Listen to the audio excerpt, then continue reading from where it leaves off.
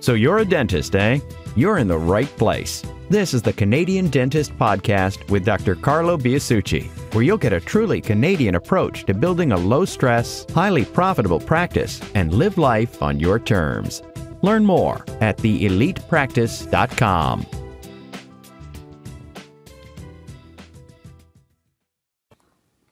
Okay, 5-15-80. This is the 80-20 principle, which you very well have heard of, I'm sure.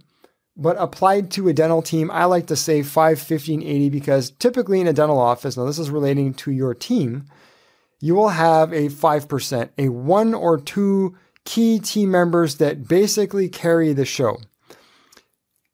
The 15% is a couple of good, 2-3 good performers. They're very reliable. They're very skilled. You really would hate to lose those people. And then you have the rest, the 80%. And of the 80%, there's the bottom 10%, which are generally where all of your problems come from, right? So this is the general lay of the land. Now, the 80-20 principle applies to almost every population out there. Sample size of anything, you'll find this apply. So how do I look at this? Well, first and foremost, where do I put my energy? If I have, most people say, well, the squeaky wheel gets the grease. In this case, am I likely to get someone in the bottom 25% of my practice to become a top player? Is that likely? No. You're going to get the most movement from your top people, your 5%, believe it or not, maybe even the 15%. You're going to get the most result by putting your energy into that category. So the top 5, the top 15. If you put your energy there, then you inevitably will win. That is usually your leadership structure, right? So this is not coincidental, by the way, okay? If you put your energy into your leadership structure, your whole team will benefit. So you see the arrow here up and down. This 70%, these guys, well, maybe even the whole 80%, we can say, it's swayed up or down depending on which end the pull is stronger. Think of a magnet on both ends, okay? Where the 5%, the 15%, maybe the whole 20%, let's say, your best people are pulling the team in their direction. And then the weakest people are pulling the team in their direction. Which direction do we settle on? Where is the mindset of this middle group? It's wherever the pull is the strongest. So if there's no intentional energy being put into the system by the top players, and the bottom players are really, allowed to sit there and fester and complain and do the things that they do, then the general sentiment of the team will pull in that direction. So this is how we manage this. Now, how can you win over the 80%? How can you sway the mass of the team into the top performers end of the spectrum? So a few things. One is, like I alluded to, constant intentional energy into the team. Put some energy to pulling people into this area. So focus on team building, focus on communication, right? The whole team engagement module, that whole section, the workshop included, that's what this is for. The other thing is usually within that 70%, there's an influencer. There's someone that everybody looks towards. Well, I'd like to get that person on side. I will spend a little extra energy, even myself personally, working on that person to kind of win them over and get them to see it my way.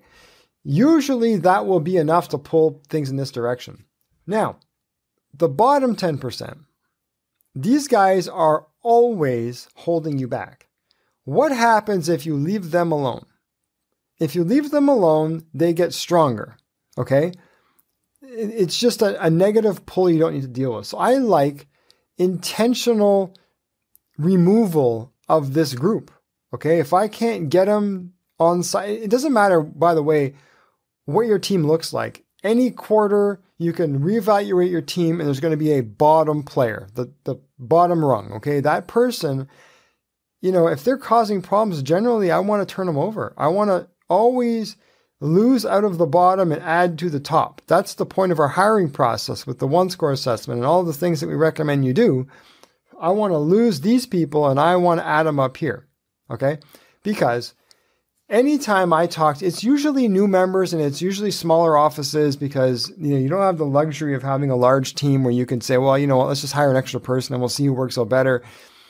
You're hanging on to a person that's just killing you and you don't realize it. Like, it's just the boiling of the frog analogy, right? The problems get worse and worse and worse over time. It's not like you walked into the problems all at once and they whacked you over the head and then you can't miss it, right? It's like the boiling frog. If you turn the temperature up slowly, the frog will be in the water until it actually starts boiling. Whereas if you throw the frog in boiling water, it will jump out. So it's just you're putting up with stuff over time when you really need to deal with that. These are also holding your key team members and actually all of your team members back from reaching their full potential. The complaining and dragging down of the team by the bottom 10% always prevents the top players from reaching their full potential. The other thing that happens is if you don't actively deal with this group, if you don't prune these people from the team, you're going to lose your top people. That's what happens. Because these people say, well, for the close enough to the same wage that I'm getting, I'm doing all this work and these people are just sitting there, doing whatever, taking away from the team and killing the team, and it ruins the culture. Top players don't want to hang around with bottom players. That's just bottom line, okay?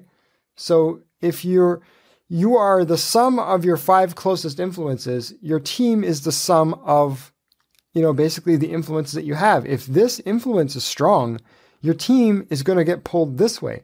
You got to deal with this, okay? So that's 5, 15, 80 in a nutshell, okay? You must deal with the bottom 10%.